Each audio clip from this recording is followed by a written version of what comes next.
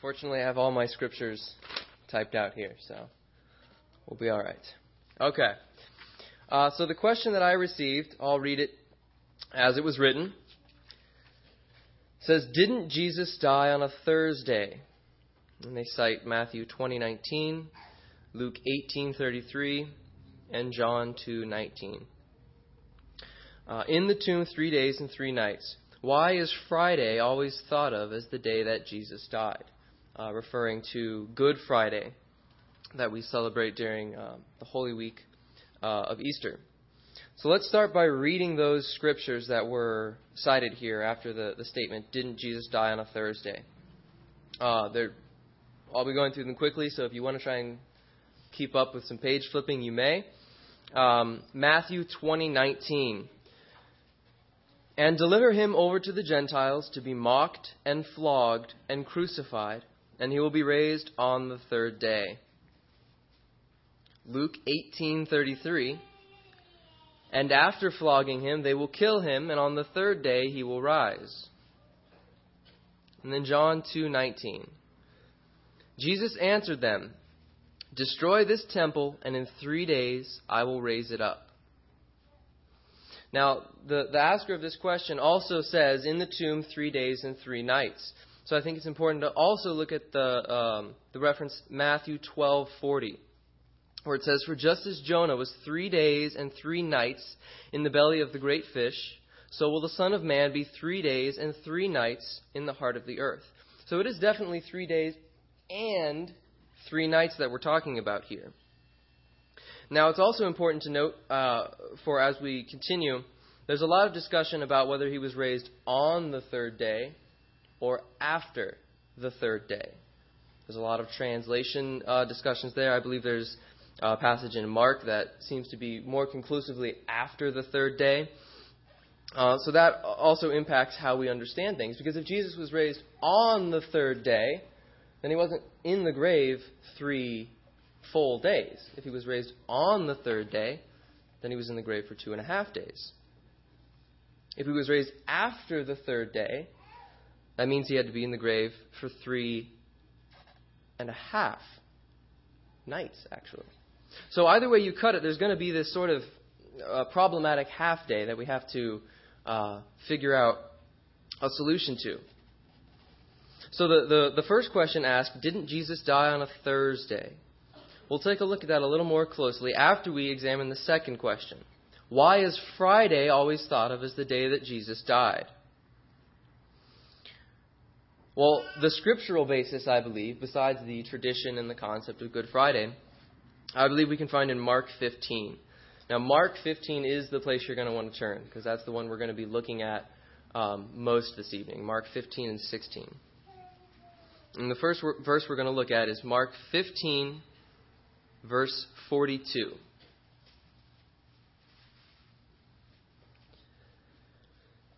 Mark 15, verse 42 says, "And when evening had come, since it was the day of preparation, that is, the day before the Sabbath."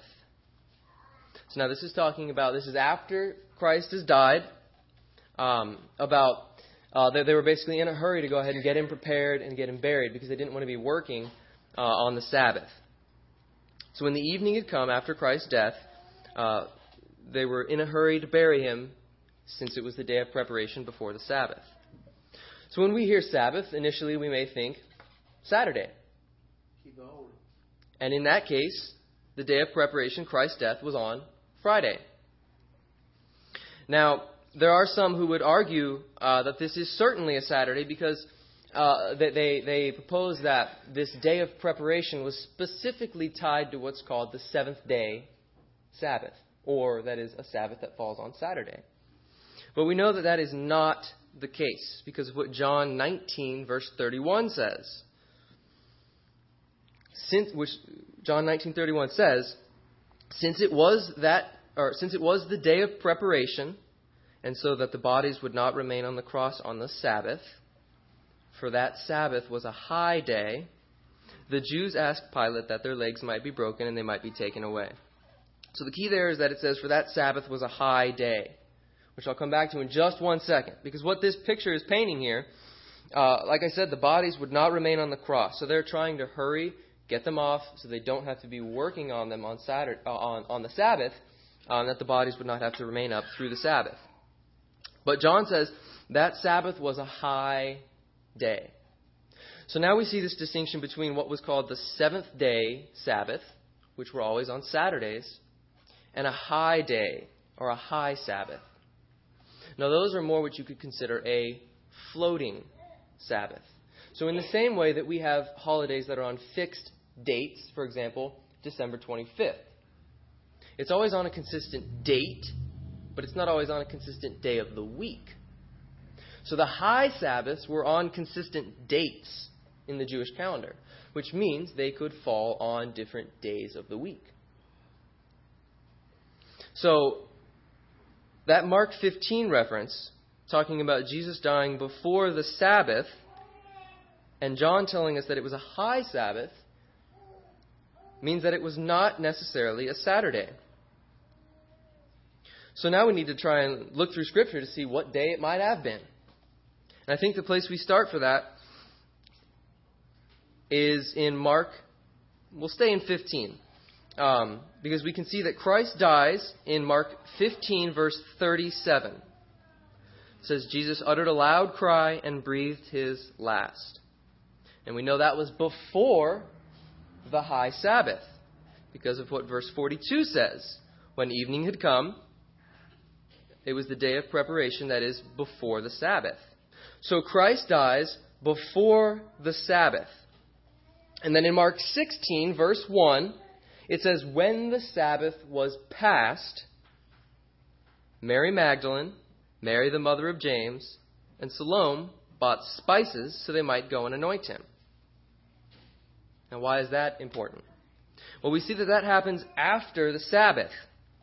But now, if we look, you can stay in Mark. I'll read Luke 23:56.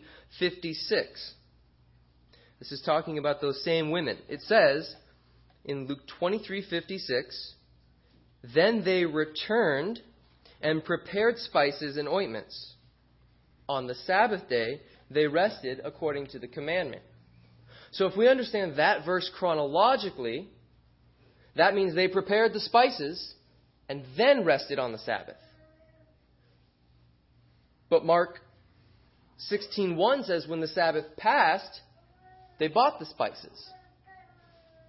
So what that tells us, if we believe that, if we understand that chronologically, they rested on the Sabbath, got the spices and prepared them, and then rested on the Sabbath again, which gives us 2 Sabbaths in this week.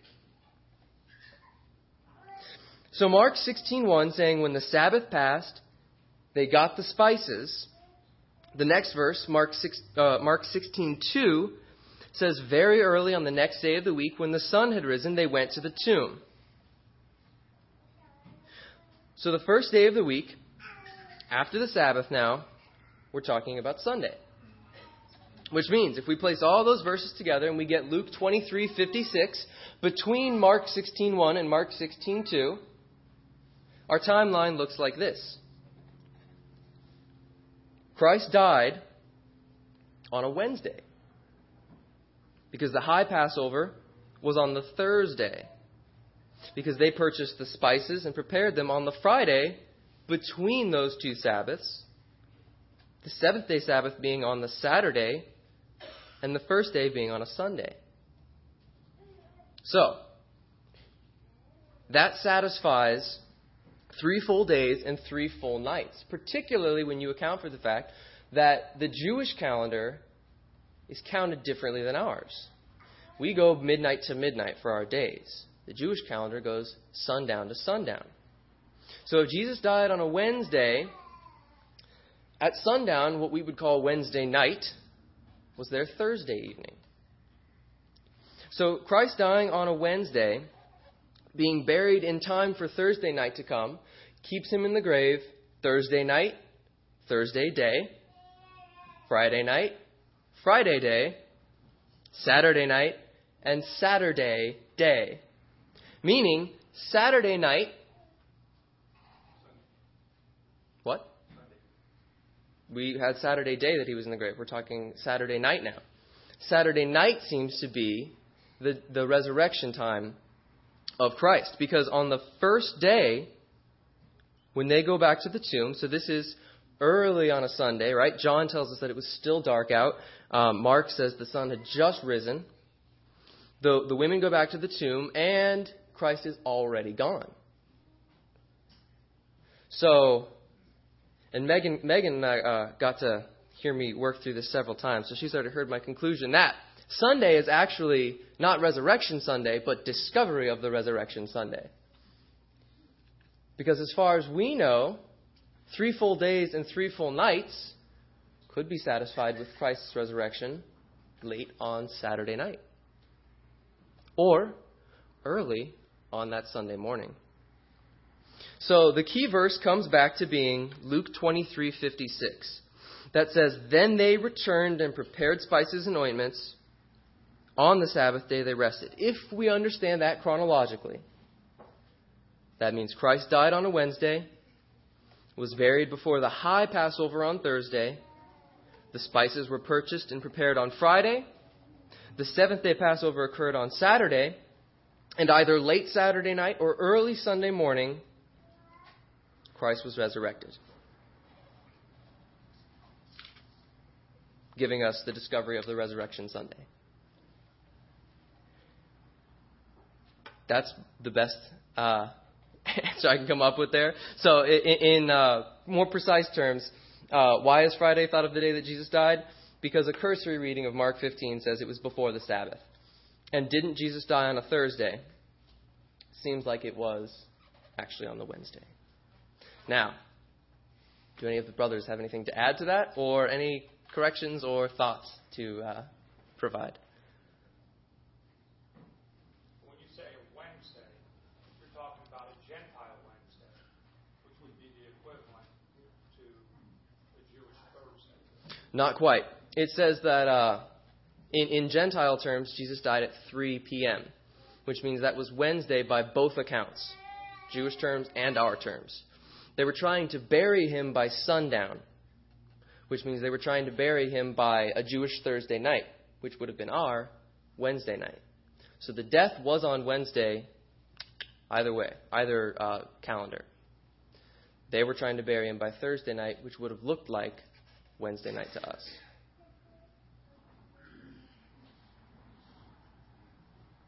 So if he was in the grave Wednesday, or if he died on Wednesday, he was in the grave by Thursday. Thursday night, Thursday day, Friday night, Friday day, Saturday night, Saturday day, and then being resurrected either Saturday night or early Sunday morning, our time. He died on Wednesday, but he was buried on Thursday, not Friday.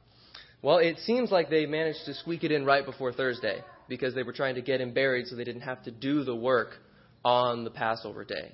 So that period of time between 3 p.m. and sundown, they had to work in preparing him and getting him in the grave. That would be the equivalent of 4 days. Right, because if we look at 3.5 at that point. 4 days, anything more than 3 would be 4. Right. Into the 4th day. Into the 4th, and that's correct. That's what we have to have. If Jesus was, like I said at the beginning, if Jesus was raised on the 3rd day, you only have 2.5. If he was raised after the 3rd day, you have 3.5. Either way, you're going to have a half day that you have to deal with. In the Jewish calendar, any part of the day can be considered as the whole day. Correct. You don't have a half a day; it's a day. Right. So then you would just So then he would have been a 4-day process. that would just if that was the case, then that would lead me to believe that it was the Saturday evening and that they discovered on the Sunday morning. Well, obviously, right, that he wasn't there. So Right. So that makes that very early in the morning. that leans me towards him actually being resurrected late on the Saturday evening. Right. Which again, discovery of the Resurrection Sunday. Right. And maybe that might have something to do with Hebrews when it talks about we enter into his rest. Right? If he was resurrected on Saturday, Saturday was the day of rest. Right. And of course, the takeaway message here is to completely take out the days of the week and see that Jesus died and was resurrected, right? Right. All right. Well, if there's any other comments, if not, we'll go ahead and move on to whatever the... I think Brian's next according to the order of questions. Brian? Brother Brian.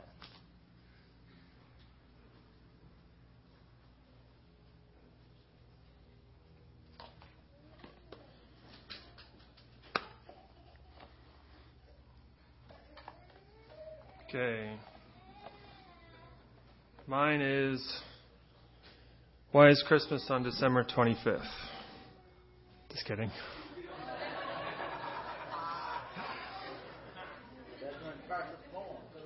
Yeah. All right. Mine is, that was very good, Andrew. I never heard that before. Mine is, I'm just going to read it verbatim. Can your name, or as it was presented to me, can your name be erased from the Lamb's Book of Life? So the questioner, to assume that a person's name would have to be in the Lamb's Book of Life for it to be erased, right? So that's what I'm going to take it as, the assumption. So that would mean that a person's name would have to be written in there and then erased. Well, I don't see that supported anywhere in Scripture. That would indicate that there'd be, a reneging of a promise, right? That here, if we believe that you can be saved by placing your faith in the Lord Jesus Christ, trusting as your Savior, and in doing so, all the promises, as was prayed, are handed to you, that somehow you would those would be taken away somehow. Well, I don't believe that's the case. If a person's a true believer, and Scripture would support that, that it is not that.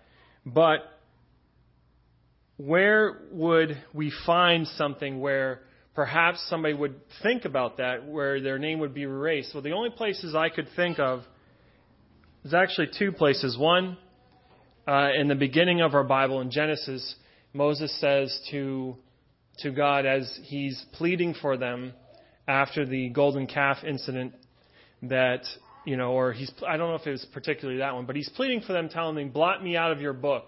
Now, whether that's referring to this book of life, I don't know. The point is, he was asking God to take him out of something so they can be spared. But I think more in the questioner's mind, maybe it refers to Revelation 3. We'll just read the verse and then we'll just make a few comments. Revelation 3, verse 5. The one who conquers will be clothed thus in white garments, and I will never blot his name out of the book of life. I will confess his name before my Father and before the angels. So we come to this statement. And this statement, while it might seem maybe difficult and we look at it at face value, we actually use this type of language in everyday language. I actually had to look up this word, and I've been practicing saying it with my sister. It's ligot, right? Anyway, the style that we speak, we use this a lot. You say, well, how does you might see somebody or a man or a woman, you say, well, he's not or she's not that bad looking. And what now, in the context, it could mean two different things. It could mean that by pointing out the negative or amplifying a negative statement, you're saying, well, they're really good looking. Or it could be somewhere in the middle road. But here, in the context, he's saying if you overcome, now we didn't read the whole thing, if you do this, right, these are letters to churches, if you overcome, if you conquer, I will not do this. You will never find this, you never find yourself in this situation, right? So he says, the one who conquers will be clothed thus in white garments, positive. I will never blot his name out of the book of life. That's a negative. But he's pointing out the negative to amplify the positive.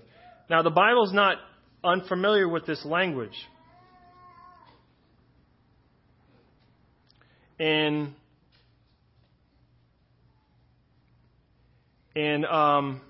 Isaiah, we often go to this, or we say this when we're out there speaking, and somebody will, in passing, just say, "The Lord the Lord's word will never return void. Well, let's read what that says. It says here, "For my word, so my word that goes out from my mouth."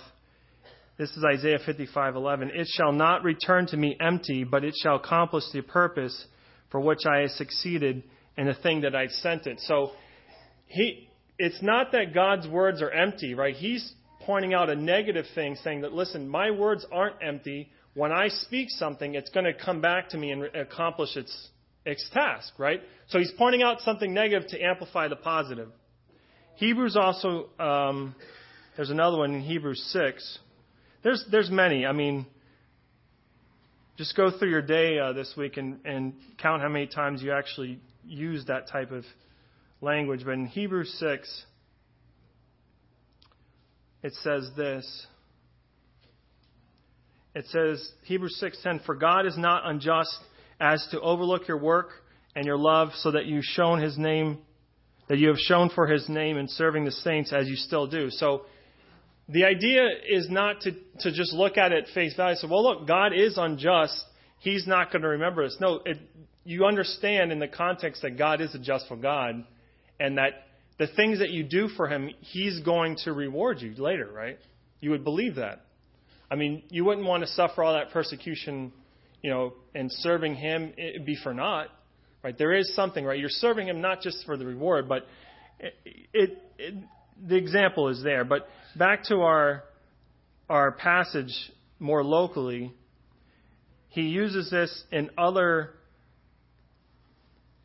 I highlighted here, the other churches. And look at back in Revelation, sorry, flipping back to 2, Smyrna. "He who has an ear, let him hear what the Spirit says to the churches. The one who conquers will not be hurt by the second death."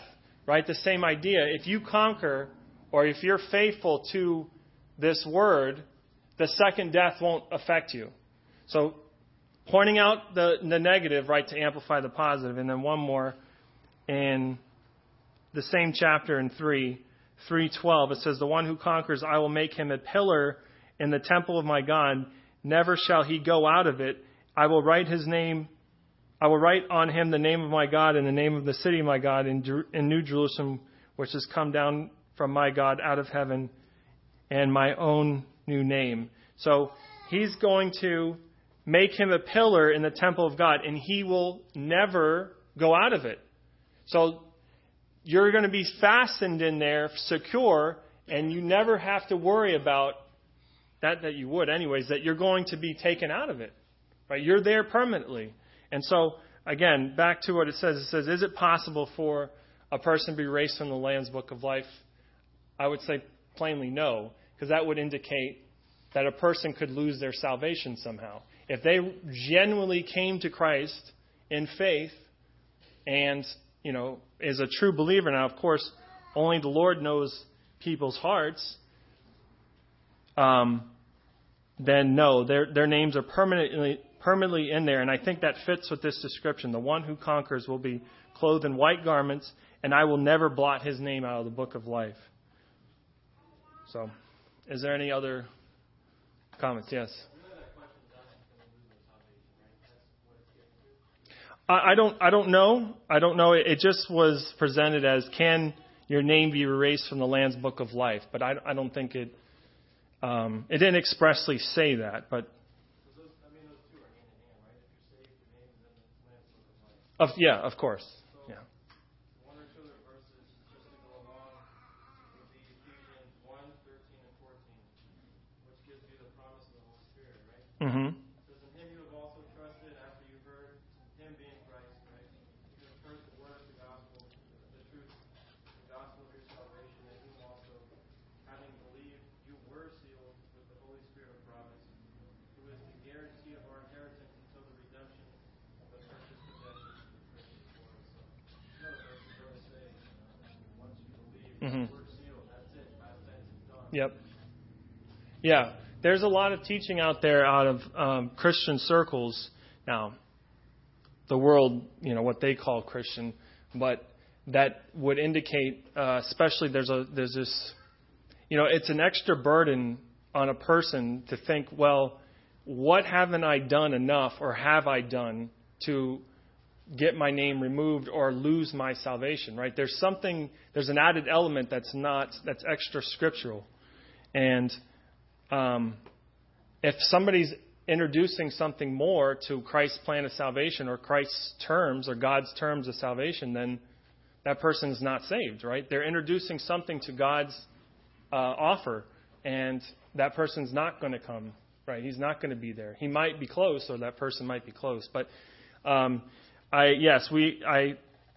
think as this church definitely preaches that the Holy Spirit is down payment, right? Those who are true believers, the Holy Spirit has indwelt them, and that's why the Christians around this room, we have not all the time, but we have happy faces when we walk out there. We can lose houses, jobs, even sometimes loved ones, unexpected circumstances, but we have the promise of the Holy Spirit. We have a promise in God that nobody can take away.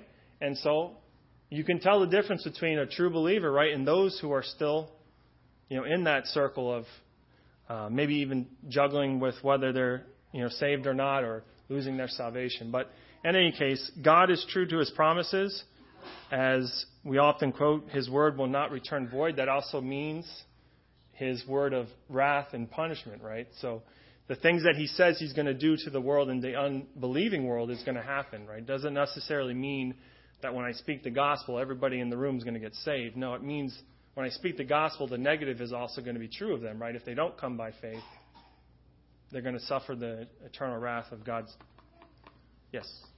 Yeah, I was just thinking, a proper understanding of the gospel leaves you without fear of losing your salvation, which means those who typically fail to understand the gospel are the ones that often come up with this idea that I can lose my salvation, because that's sort of filling the void that the peace of salvation brings you. Mm-hmm. Without that kind of peace and joy of salvation, you have to create something to feel like you're on the right path or righteous. It seems that fear or that guilt is the thing that makes them feel like they're doing the right thing. But Scripture says that God didn't give us a spirit of fear, but of that's right. power and sound mind and so on. So a proper understanding of salvation, it casts out Sure. the fear of sort of tiptoeing around and always Right. being cautious. And as a young person, I remember getting saved 1,000 times, and especially when, oh my gosh, his name slips in mind, Phil Geikema, when he used to come by and do his little things and hell pitches. I'm like, oh my gosh, I don't want to go there. Now, an adult can be like that too, right? A proper understanding. But do I believe I was a true believer? Of course, And, we can look at fruit and things like that as an examine, of yourself. And actually, that is scriptural too, to examine yourself, right? Whether you be in the faith or not. But in any case, I don't want to sidetrack too more. Yes? Can I just ask a quick question? Is there a verse that indicates to us when someone's name is written in the book?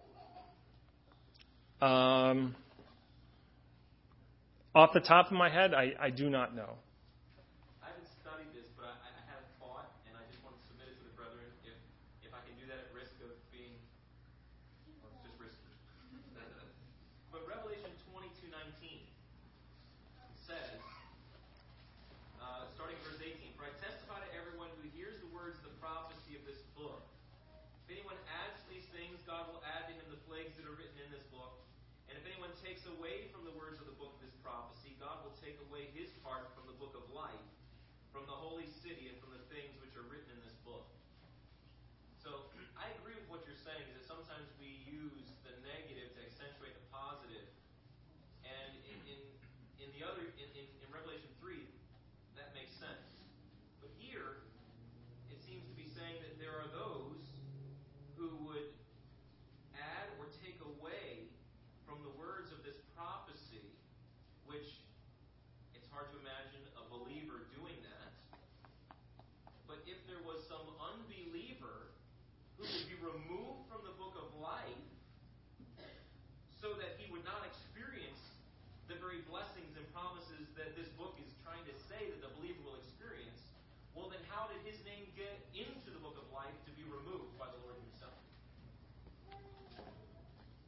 So then it makes me ask the question, is every human being's name written in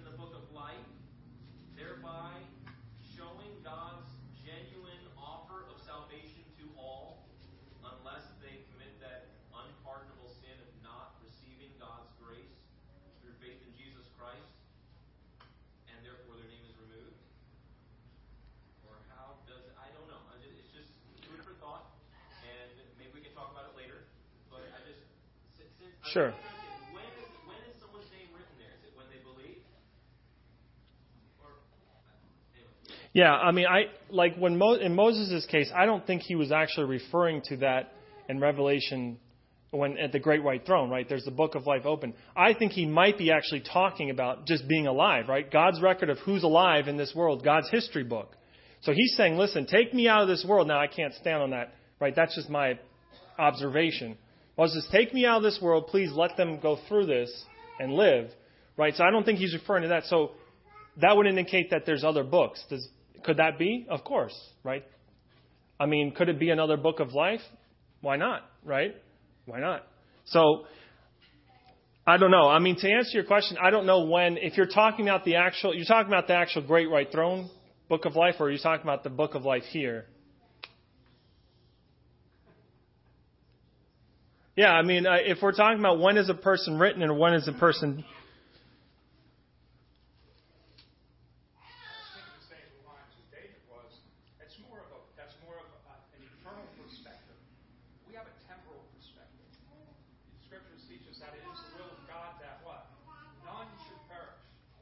Mm-hmm. God did not create and design humanity that it would perish. So there is that element that in the eternal matter, everybody is in the book of life. But in the process of history, there is a distinction between those who are in agreement and those who rebel. I didn't say that clearly. David did. All right. Who's next? Jamal. No corny jokes from the beginning.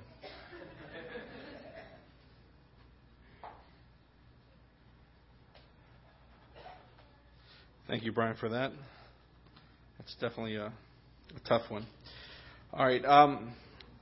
My question came from a young child, which would be an easy answer, but the more I think about it, the more I make it complicated. So I'm going to try to keep it simple. Here's the question as it was written, and it was given to me. It says, when David was born, did he have blood of a king? Right? Didn't give me a verse, a reference, or anything. Just when David was born, did he have blood of a king? So I began to think. I began to look in Scripture. Right? So when you look in Scripture for this idea of blood of a king, you get zero. There's no such thing in Scripture. The concept of blood of a king is not really portrayed in Scripture. So to answer the question, no, he didn't. But if the writer of the question implied or was thinking about, did David have an inheritance of a king before he became a king, then the answer changes. And follow along with me. Be patient with me. I know it's a lot, right? So David was of the tribe of Judah, right? Right? And so thinking of the tribe of Judah, I went all the way back to Genesis, the second last chapter of Genesis, Genesis 49. There, when Jacob, the father of those 12 tribes of Israel, gives his blessing and cursing to the 12 tribes. And very interestingly, there, when he talks of Judah, he says of Judah, in Genesis chapter 49, verse 8, it says, Judah, you are he whom your brothers shall praise. Your hand shall be on the neck of your enemies, and your father's children shall bow down before you. Judah is a lion's whelp from the prey. My son, you have gone up. He bows down. He lies down as a lion, and as a lion, who shall arouse him? Now, look, the key is verse 10. It says, the scepter shall not depart from Judah, nor a lawgiver from between his feet, until Shiloh comes, and to him shall be the obedience of the people. Okay. So according to the prophecy of Jacob here towards his children, one of the blessings of Judah is that Judah was going to be at least the governing body in Israel. They were going to be the line of rulers in Judah. Now, we know the history of Israel. There was no necessarily a king in Israel all the way until the days of Saul. Now you say, well, Saul was the first king of Israel. The Lord anointed Saul. Saul wasn't from Judah. And that's true. He wasn't from Judah. Now, why was that so? Well, I don't want to get too ahead of our studies on Sunday morning, but Saul was the people's choice. It wasn't the Lord's choice, right? And he was anointed as not king, but commander of the inheritance of God. If you go back to 1 Samuel chapter 10, I believe, the Lord says, you've been anointed as commander of my inheritance, right? Which is different from when David was anointed in chapter 16 of Samuel, and he's anointed as king of Israel. So, to answer the question, did David have king's blood? Well, he had a kingly inheritance by the prophecy of God through Jacob, right? There was nothing special in his blood. There was nothing in him that was special except the Holy Spirit, and the Lord was with him, right? And the Lord chose him and anointed him. And through David and the kingly reign of David, there was a great blessing to the children of Israel and to the world, right? Ultimately through the Son of David, Lord Jesus Christ, was come forth. I hope that was not too confusing and too convoluted. Is there any additions or subtractions? Yes. God actually did appoint Saul to be the king, right? So it wasn't they chose him. He actually indicated to Samuel, hey, this is the guy. That is correct. That is correct. God, in His permissive will, right? The people said, we want to be like all the other nations, right? We want to be like all those around us. And they desired to have a king like the other nations, tall, handsome, ruddy, and so forth. And so He gave them their desires. That wasn't His desire, right? That was never the Lord's desire, right? And it's interesting to note the Lord calls Saul a commander of his inheritance, not the king. This is between 1 Samuel 10 and 16. Any other comments, clarifications, additions? I hope that wasn't too confusing to the young child who wrote the question. Okay. All right. Next is David.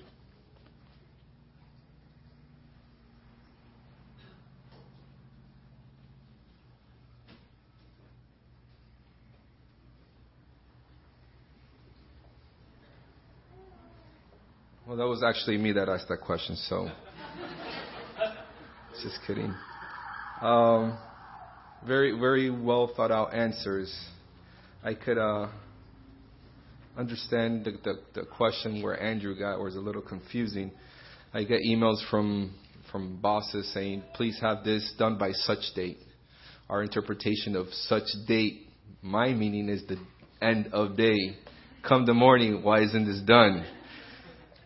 So I could see where the confusion comes from, but it's very beneficial to look into the scriptures. My question, again, doesn't have a reference, but it's a good one to think about, and it's difficult to, I guess, say a quick answer. Why did Jesus leave? Now, talking about Jesus, when the name of Jesus, the Lord Jesus Christ is mentioned, is talking about God incarnate, the human aspect of the Lord, right? Jesus walked physically with a human body on earth.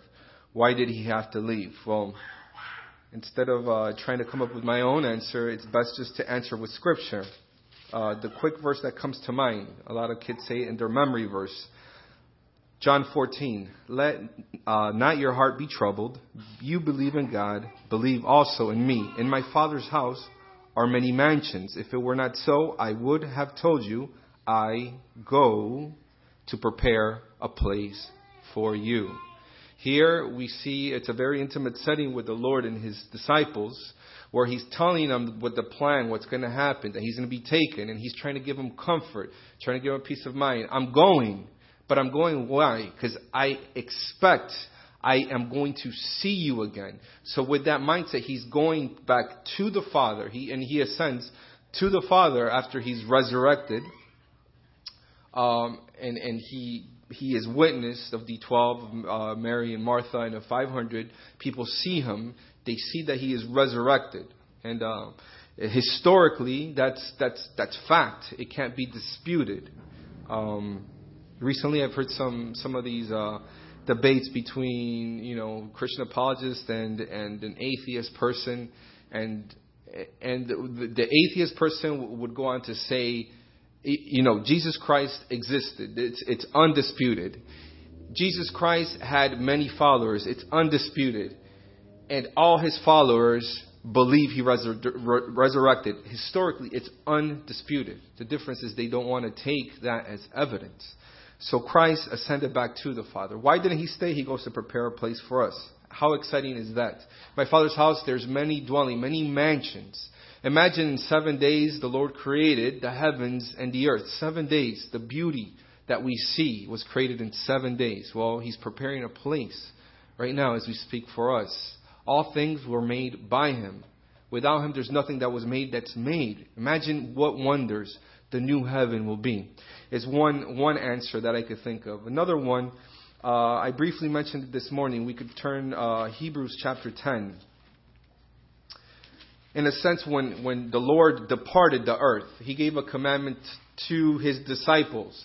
Go, spread the gospel to Samaria, to Judea, to all the other nations and abroad. So the Lord's work here, his salvation work was, his work on earthly work was done. So he departed. But he left a ministry for us, the believers, to spread the word. And we do that nowadays in our work, in our schools, in the mission field, right?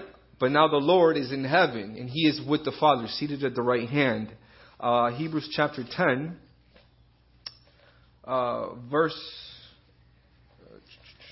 Hebrews 7.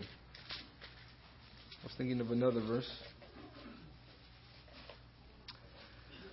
You know, your plan of salvation is not dependent on you.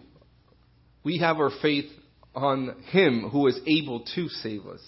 Verse 25, wherefore he is able to save them, speaking of the believers, to the uttermost that come unto him by him, seeing he ever liveth to make intercession for them. We have a high priest who intercedes for us, who, when we fail, he intercedes. He is an advocate between us and the Father, for there's one God and one mediator between man and God, the man Christ Jesus, the Lord Christ Jesus. So he is, even now, he's preparing a place for us. He ever lives to make intercession for us, the saints. Were the best reasons that I could think of. I don't know if any of the congregation has any other input on why Jesus had to leave. Just one quick. John 16, 7 and 8. He says, nevertheless, I tell you the truth, it's to your advantage that I go away.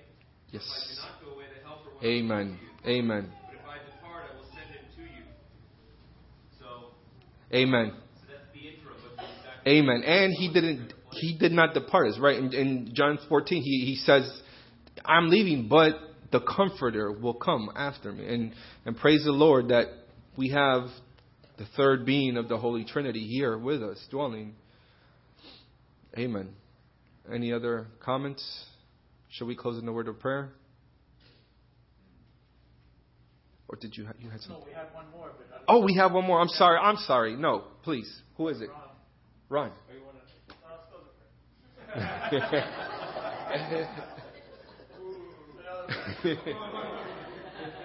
cheesy jokes at the beginning. That's right. Yeah, I gotta keep it up.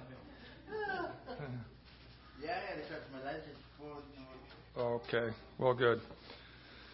It's been intriguing, and it always is intriguing when we search the scriptures like this, right? Find new things, and we don't want to take it for granted, because there are those who make accusations that men have manipulated the Word of God to make it what it is, but we don't want to be afraid of researching it and digging into it and saying, well, maybe Jesus died on a Wednesday, and not taking it for granted just because somebody else said it. It's a great exercise here. I have probably the easiest of all of them, Matthew chapter 21, and the question is, why did Jesus curse the fig tree?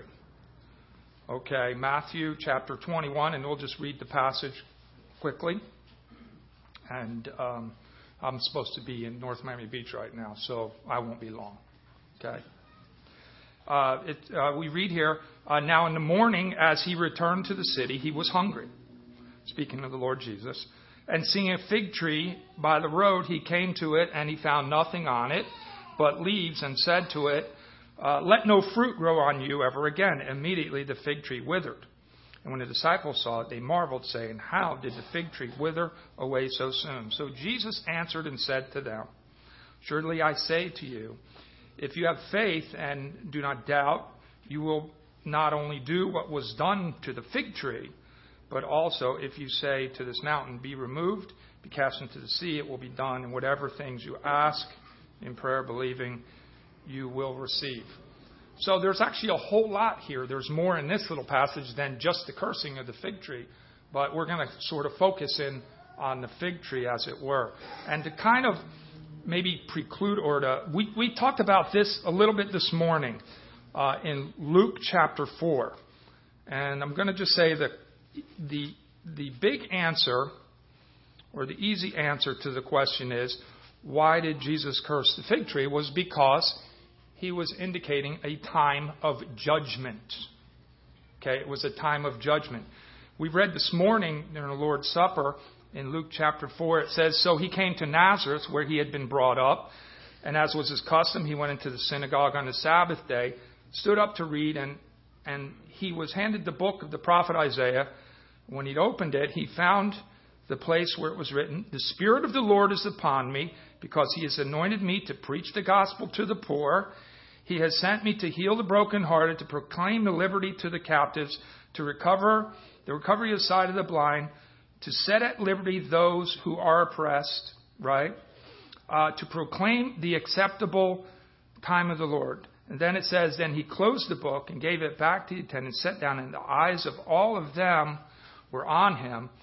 And he began to say to them in verse 21, Today this scripture is fulfilled in your hearing. This is linked very closely to this passage in 21. You see, in Luke, in the beginning of the Lord Jesus' ministry, he was proclaiming judgment was going to come.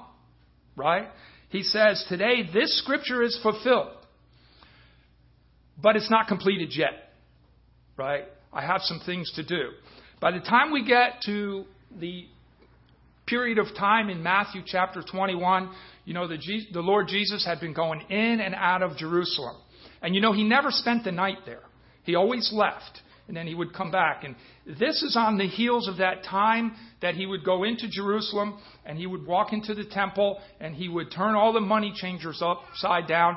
And he would sort of upset the things as they were. He was upsetting them. And he says, You've taken what God has designed and you've turned it into something that it's not supposed to be.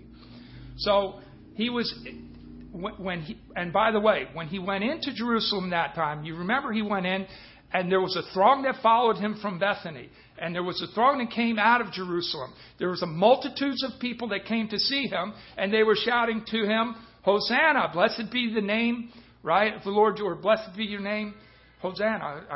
You know that passage I'm talking about. So anyway, so we understand this as the triumphal entry, right?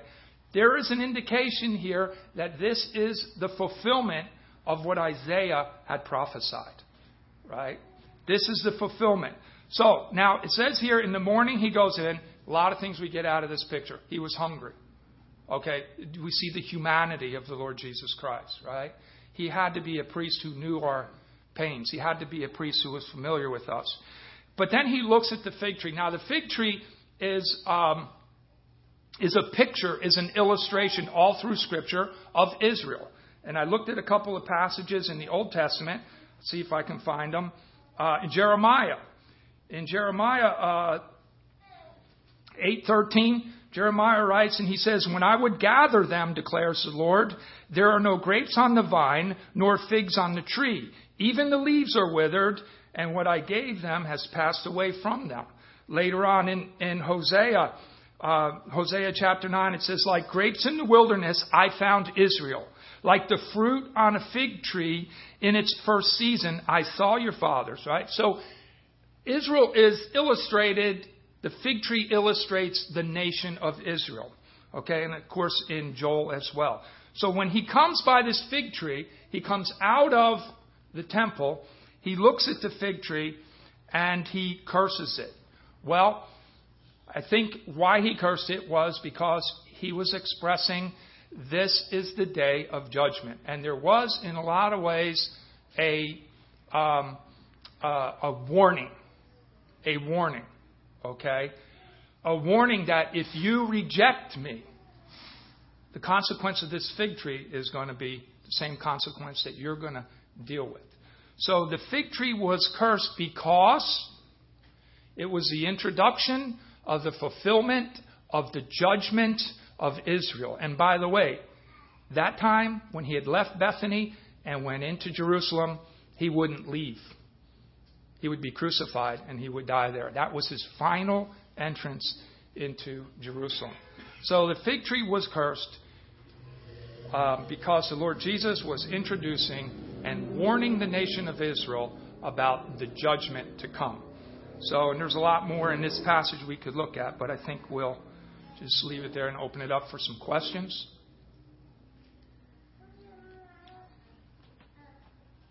All right. Well, maybe we can pray now. Amen? All right. Heavenly Father, we thank you so much, again, for your word and for the challenge that we have and the privilege that we have to, as the Bereans did, to study the Scriptures. And what richness it equips us with.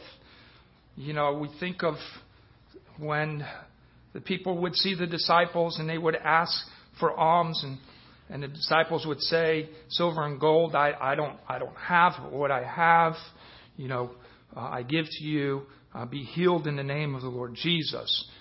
Such great riches, so much we have in your word. And we thank you, Lord. We pray that you'll utilize it to stimulate us to strengthen the kingdom of God, not make it bigger necessarily, but that would be good. But we understand there are few and there are many. So, Father, we pray that you would utilize us and be strengthened to establish the kingdom of God here on earth until your return or you take us. In Jesus' name, amen.